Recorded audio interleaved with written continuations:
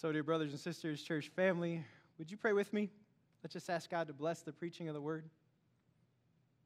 Heavenly Father, I thank you for these moments where we get to hear your voice. We know you will accomplish the purpose for which you send your word.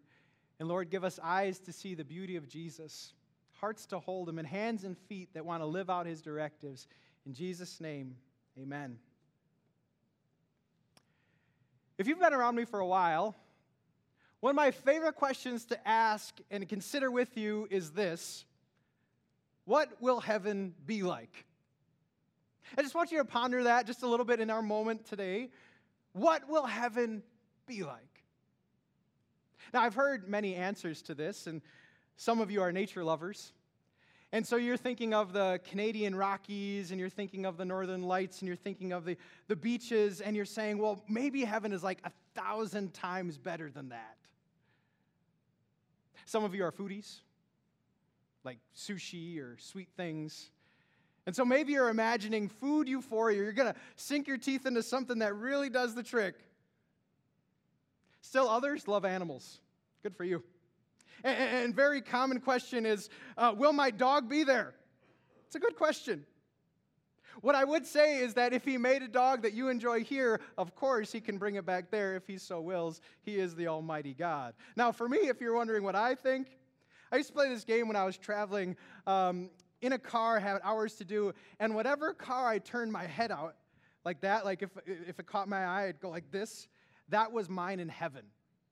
And so I have stockpiled cars upon cars that are going to be awesome, and I'm going to share them with you, my friends, my brothers and sisters, and we're going to play like this adult version of Mario Kart, where we're going to go around and we're going to trick it out and have a ton of fun, see who wins. It'll probably be me, but I'll share with you my cars, and it'll be a ball. I love thinking about this because while Scripture doesn't reveal everything about heaven, it gets our minds on the idea it's going to be good. If you read Revelation chapter 21, it talks about a city with streets of gold and precious jewels. And what is he trying to say? He's trying to take the best of this world and say that's what it's going to be. But perhaps a better question than what will heaven be like, because we know it's going to be good, and maybe that's why it's not detailed, is this one. How do you get to heaven? If someone came up to you and asked you this question, how do you get there? Would you have a concise and a complete answer? And what's interesting to me is that the world we live in has as many and as varied answers to this question as the prior one, have many different ideas. Let's explore just some of the world's ideas. There are the religions. And so in the religion of Islam, there are the 5 pillars that heaven is gained through systems of prayer and sacrifice, giving back to the poor, and pilgrimage. You have Judaism, which is the Old Testament part of the Bible. You have the 10 Commandments and the ceremonies, and people say, well, as long as you follow that, then you're good for heaven. In fact, a cultural idea is that because every religion is basically telling you to be good, it doesn't matter what religion you pick one and it'll get you there.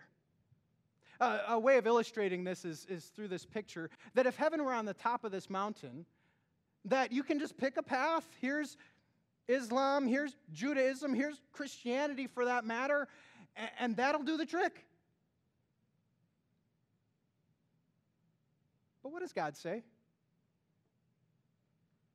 In the face of culture, in the face of what your friends talk about, in the face of water cooler conversation, have you ever, what is God's answer? So as we turn to Scripture, do you know there's a story that recounts someone asking how to get to heaven? Let me set it up. Paul and Silas were preaching about Jesus, and they were being persecuted. They were put into prison. And while they were in prison, a miraculous thing happened. An earthquake happened that released the prison gates and released even the chains around their arms and feet. And because of this, the jailer who saw this and woke up from the earthquake was going to take his life, thinking that he hadn't done his job and all the prisoners had escaped. Paul, who was still there, chains free, doors open, says, hey, don't take your life, we're still here. And this jailer was probably struck by that kindness. Why didn't you flee? turns to Paul, who he knows to be a believer, and asks, how do I get to heaven?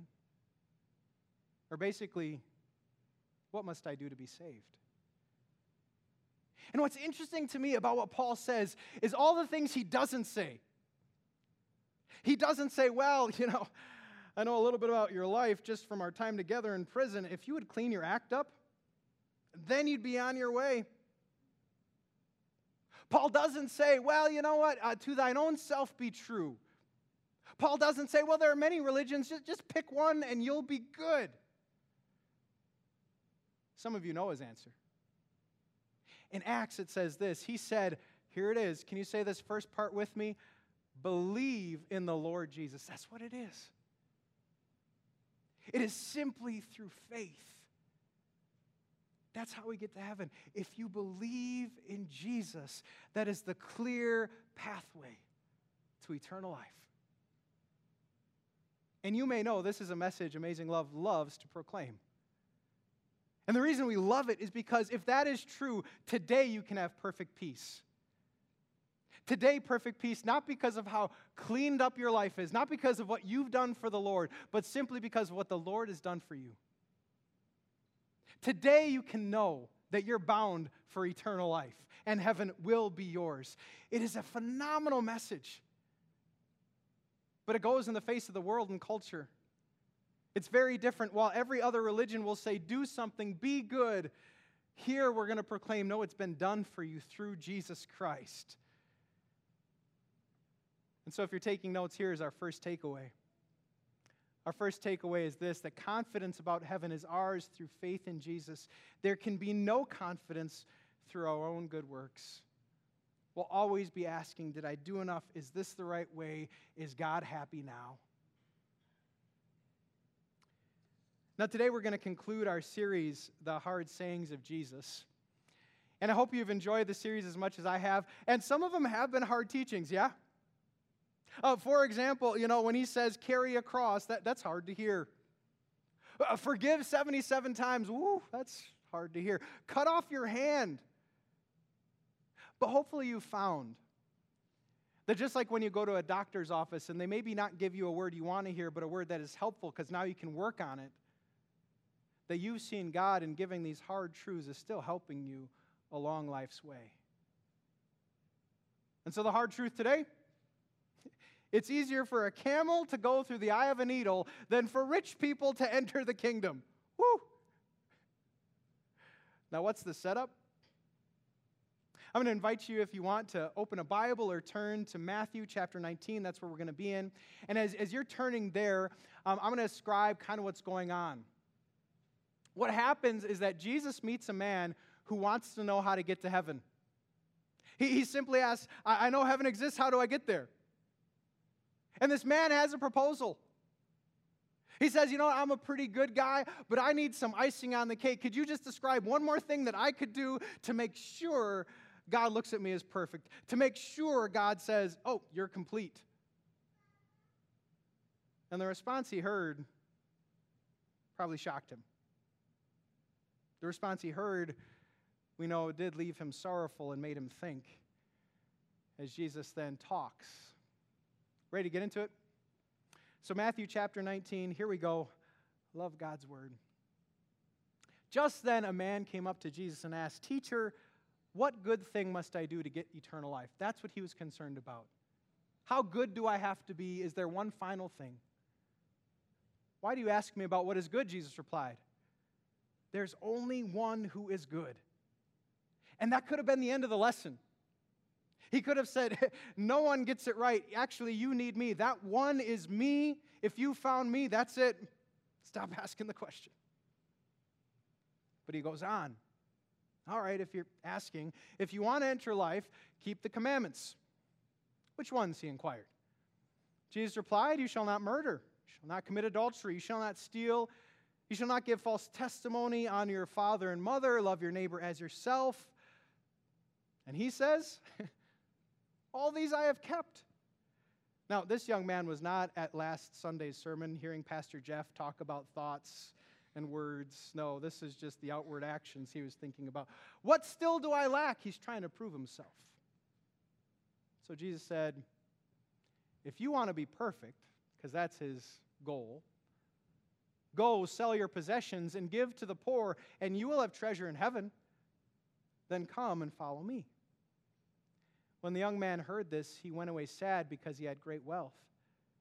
Then Jesus said to his disciples, truly I tell you, it is hard for someone who is rich to enter the kingdom of heaven. And I tell you, it is easier for a camel to go through the eye of a needle than for someone who is rich to enter the kingdom of God. When the disciples heard this, they were greatly astonished and asked, who then can be saved? Jesus looked at them and said, with man it is impossible, but with God all things are possible. Peter answered him, well, we have left everything to follow you. What then will be there for us? Jesus said to him, truly I tell you, at the renewal of all things, when the Son of Man sits on his glorious throne, you who have followed me will also sit on 12 thrones, judging the 12 tribes of Israel. And everyone who has left houses or brothers or sisters or father or mother or wife or children or fields for my sake will receive 100 times as much and will inherit eternal life. These are powerful words. So excited to dive in them with you this morning. Let's continue. So there is no question that riches can do many good things. And to bring that up, I want to talk about this man named Willie Wilson. Do you know why Willie Wilson made the news? Willie Wilson saw the gas prices, and he's a Chicagoan businessman who gave $1.2 million in gift cards.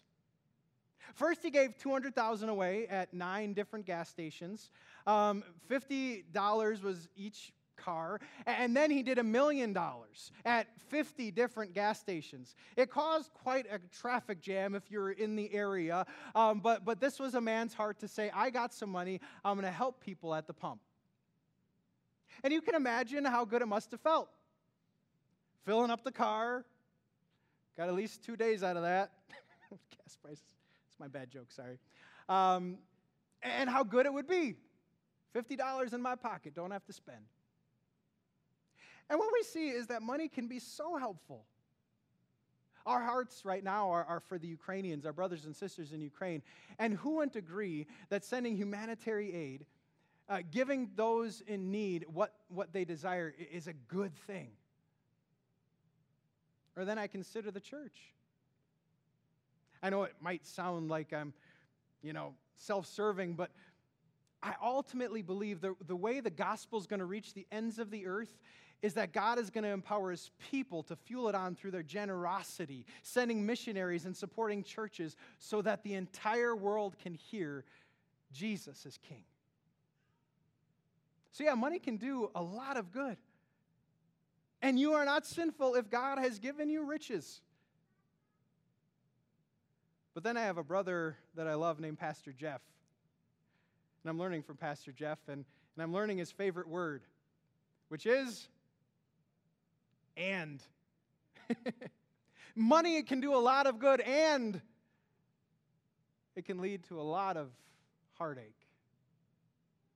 I was doing some research over inheritances. And in the next 30 years, $30 trillion will be given to the next generation. $30 trillion. And if you know anything about potential inheritance, you know the proclivity there is to argue over who gets what. Because of inheritance, it has split brother and sister. It has split cousins from each other, all because of how it was divvied up. Reading a Forbes article, and a psychologist said this, that maximizing one's financial position is a primary motivator. When it comes to inheritance, the opportunity to obtain money overrides ethical behavior around the source of that money. If it's not inheritance, maybe you've seen someone who works and works and works in order to make more and more and more. Maybe you've seen someone who has been defined by what car they drive, what watch is on their wrist, and where they live. To which God warns us. God warns us. And in the words of 1 Timothy, it says, the love of money, not money itself, the love of it is a root of all kinds of evil. Some people eager for money have wandered from the faith and have pierced themselves with many griefs. So money, which can be good but also can be bad, has to be determined how we use it. And how might this all apply to us? Well, I have a question for you. It's our next fill-in. And the question is this: are you using money, or is money using you? Brothers and sisters, are you able to approach money, see it as a tool, and say, no, I give to my family, and I give to good causes, and I give to the church? It's just a tool. Or are sometimes you defined by it? Defined by getting more and having this or that, and where you live and what you drive maybe means a lot more to you. The reason this is important is because the man that Jesus was talking to, he couldn't imagine living without what he had. This man, we know, was very rich. Commentaries say he probably had many estates, and he was probably defined by what he had. And so when Jesus digs in and says, just sell it all, and by the way, you'll have treasure in heaven, what's the reaction? It says, he went away sad because he had many possessions. As a pastor, I've observed some of the same reaction. Jesus, who talks about money and right now is talking about money, encourages us to preach on money, and yet some people don't like to hear it.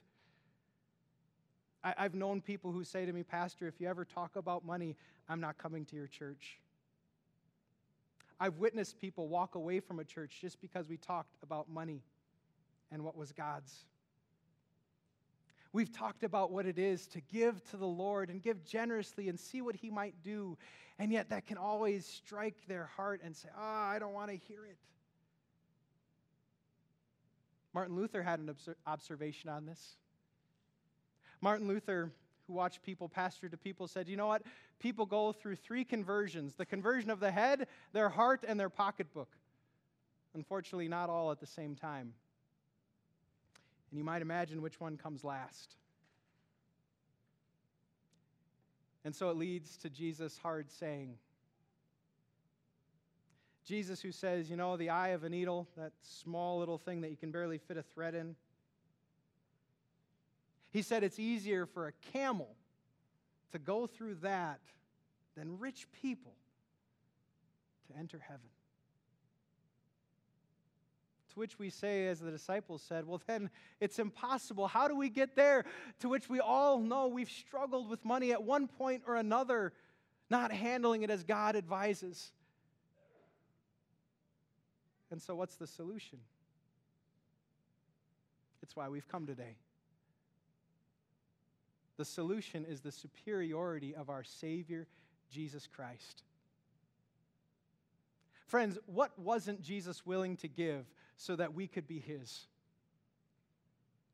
He was one willing to give His body, as we'll consider in just a few days on Good Friday, willing to accept beatings and flogging and crucifixion for you and me, willing to give up reputation.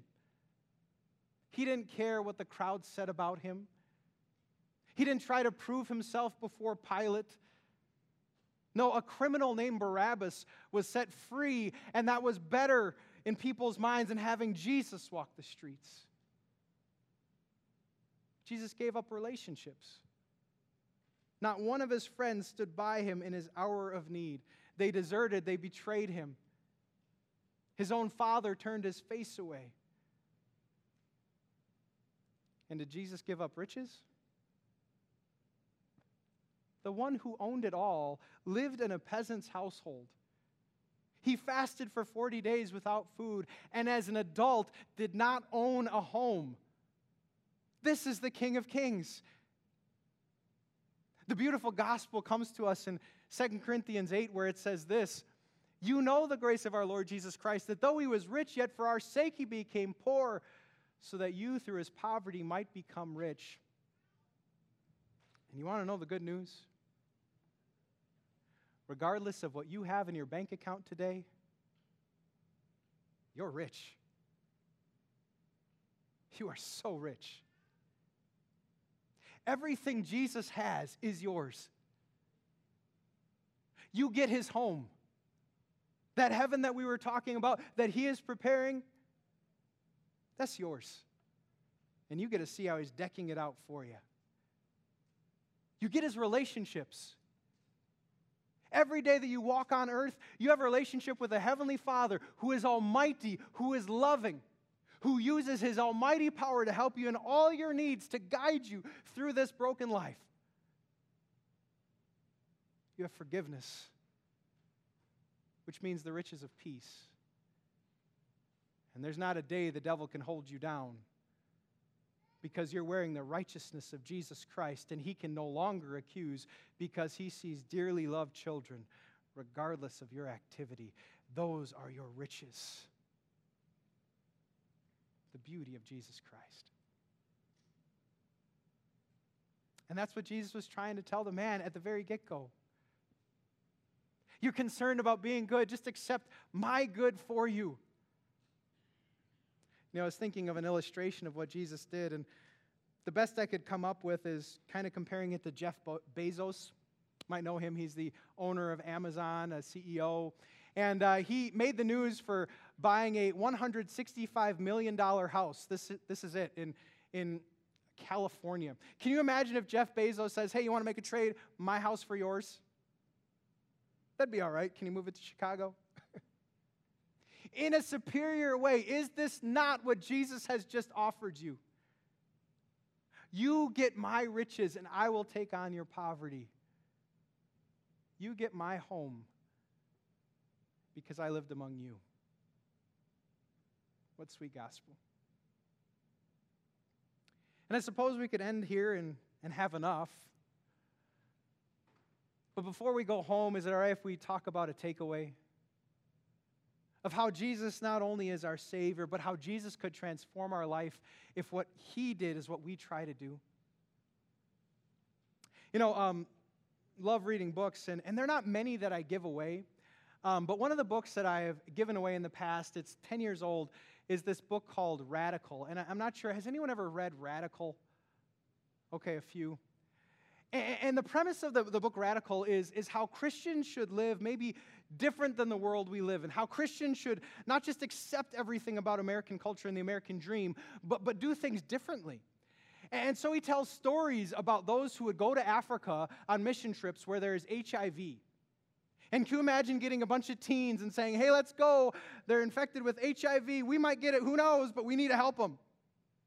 And he tells stories of those who went and actually got pricked by some of the needles that they were using. And what's going to happen now?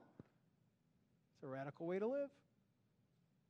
What strikes me is his topics of generosity. He's known people who've given away cars and houses, and he himself denied an airplane. And what's so interesting is as much as he tries to give away, it seems that God funnels even more.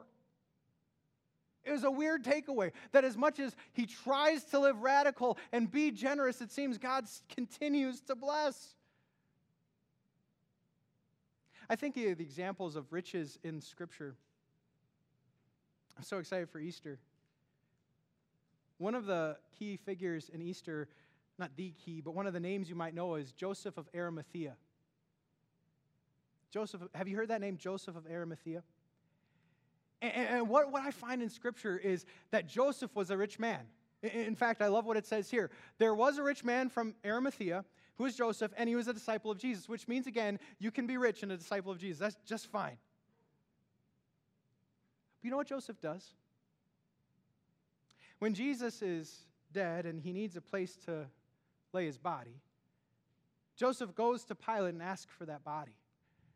And it says Joseph took the body and wrapped it in clean linen cloth, and he laid it in his own new tomb that had been cut in the rock. And that would have been a very expensive thing to give to Jesus Christ. But what did God do with that offering? A rich man who says, my riches are yours, God. Became the pinnacle place for the Easter story. On Joseph's tomb sat an angel who said, he is not here. He's risen, just as he said. It was Joseph's tomb that the disciples came running into to see, wow, it's empty. The body we had laid here, it's no longer here.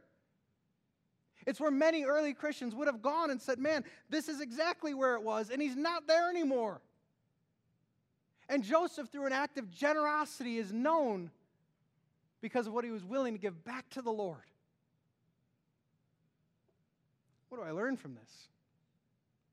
It's our next takeaway. That God rewards when those who are rich give riches back to him. I'm not always saying it's financial. And I'm not saying that we should give in order to get.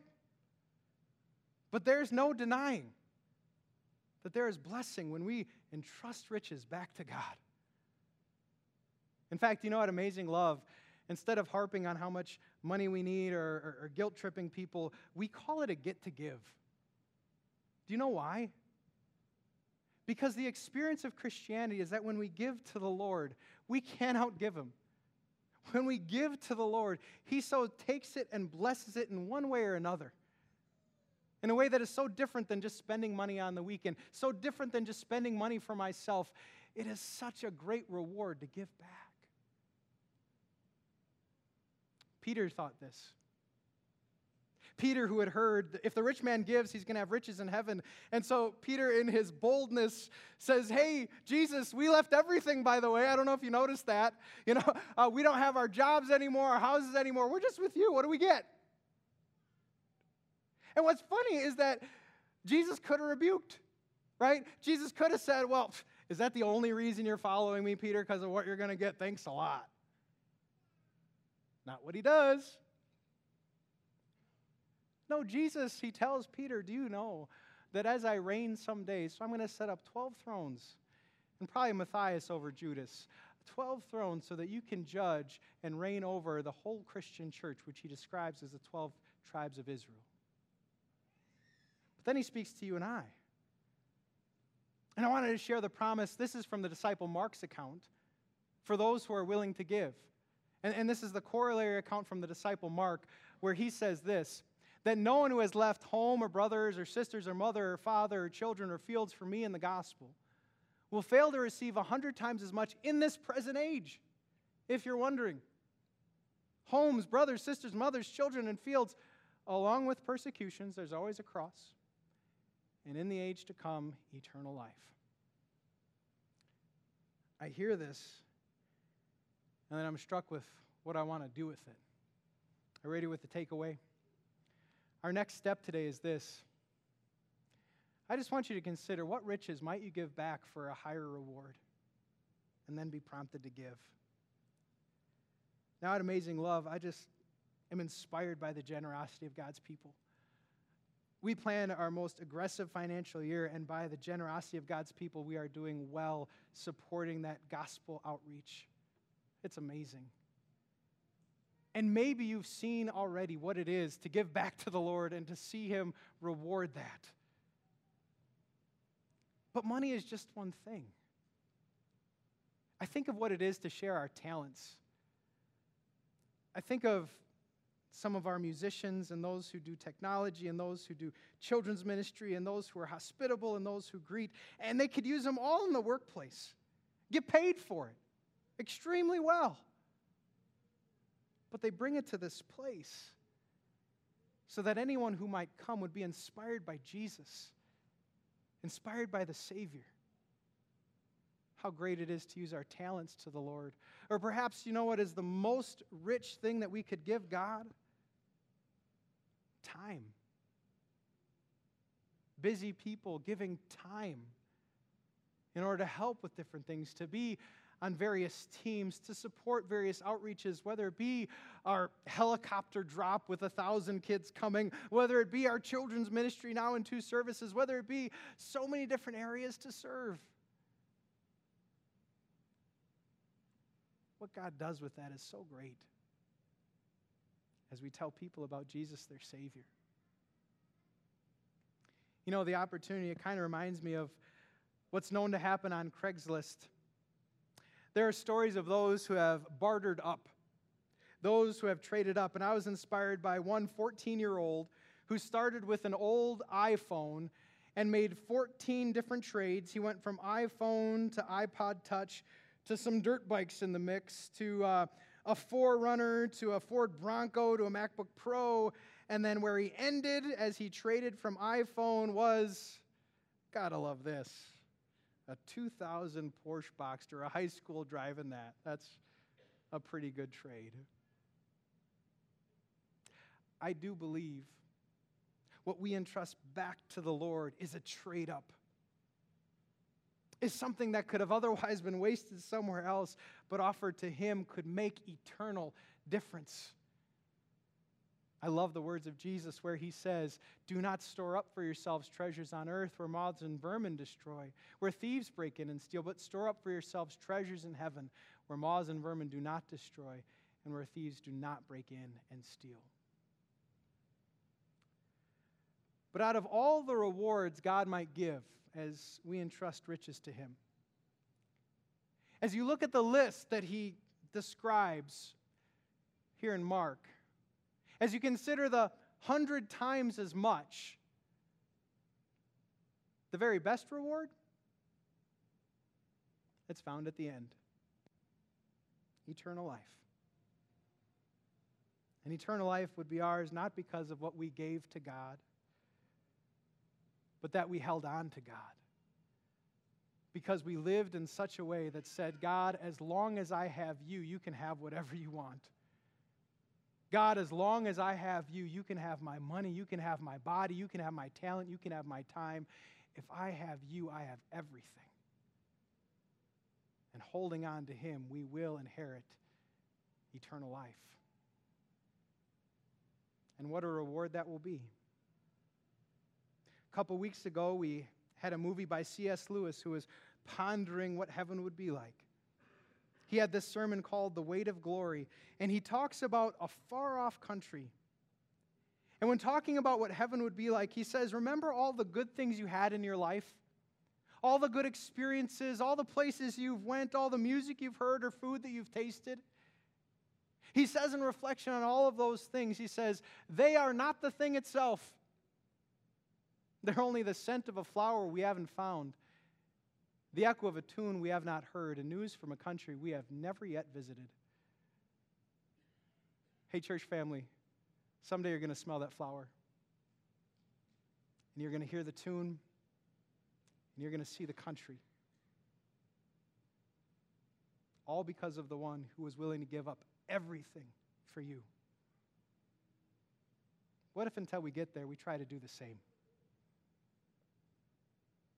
Let me pray for you. So we pray. Lord, it is much easier to talk about giving up our riches than to actually do it. But considering what you have done and how you gave it all for our salvation, empower us not to waste the various riches you gave, but to use them wisely for eternal good. Lord, we look forward to the day we will see you in that far-off country and make us useful until that time. Amen. And the peace of God, which transcends our understanding, may it guard your hearts and minds through faith in Christ Jesus. You know, at this time, we have the opportunity to encourage one another as a Christian community. And today we'll use the words of the first article that reminds us who gave it all to us. It says, I believe in God the Father Almighty, maker of heaven and earth. I believe that God created me and all that exists, and that He gave me my body and soul, eyes, ears, and all my members, my mind and all my abilities. I believe that God still preserves me by richly and daily providing clothing and shoes, food and drink, property and home, spouse, children, land, cattle, and all I own, and all I need to keep my body and life. God also preserves me by defending me against all danger, guarding and protecting me from all evil. All this God does only because He is my good and merciful Father in heaven, and not because I have earned or deserved it. For all this I ought to thank and praise, to serve and obey Him. This is most certainly true.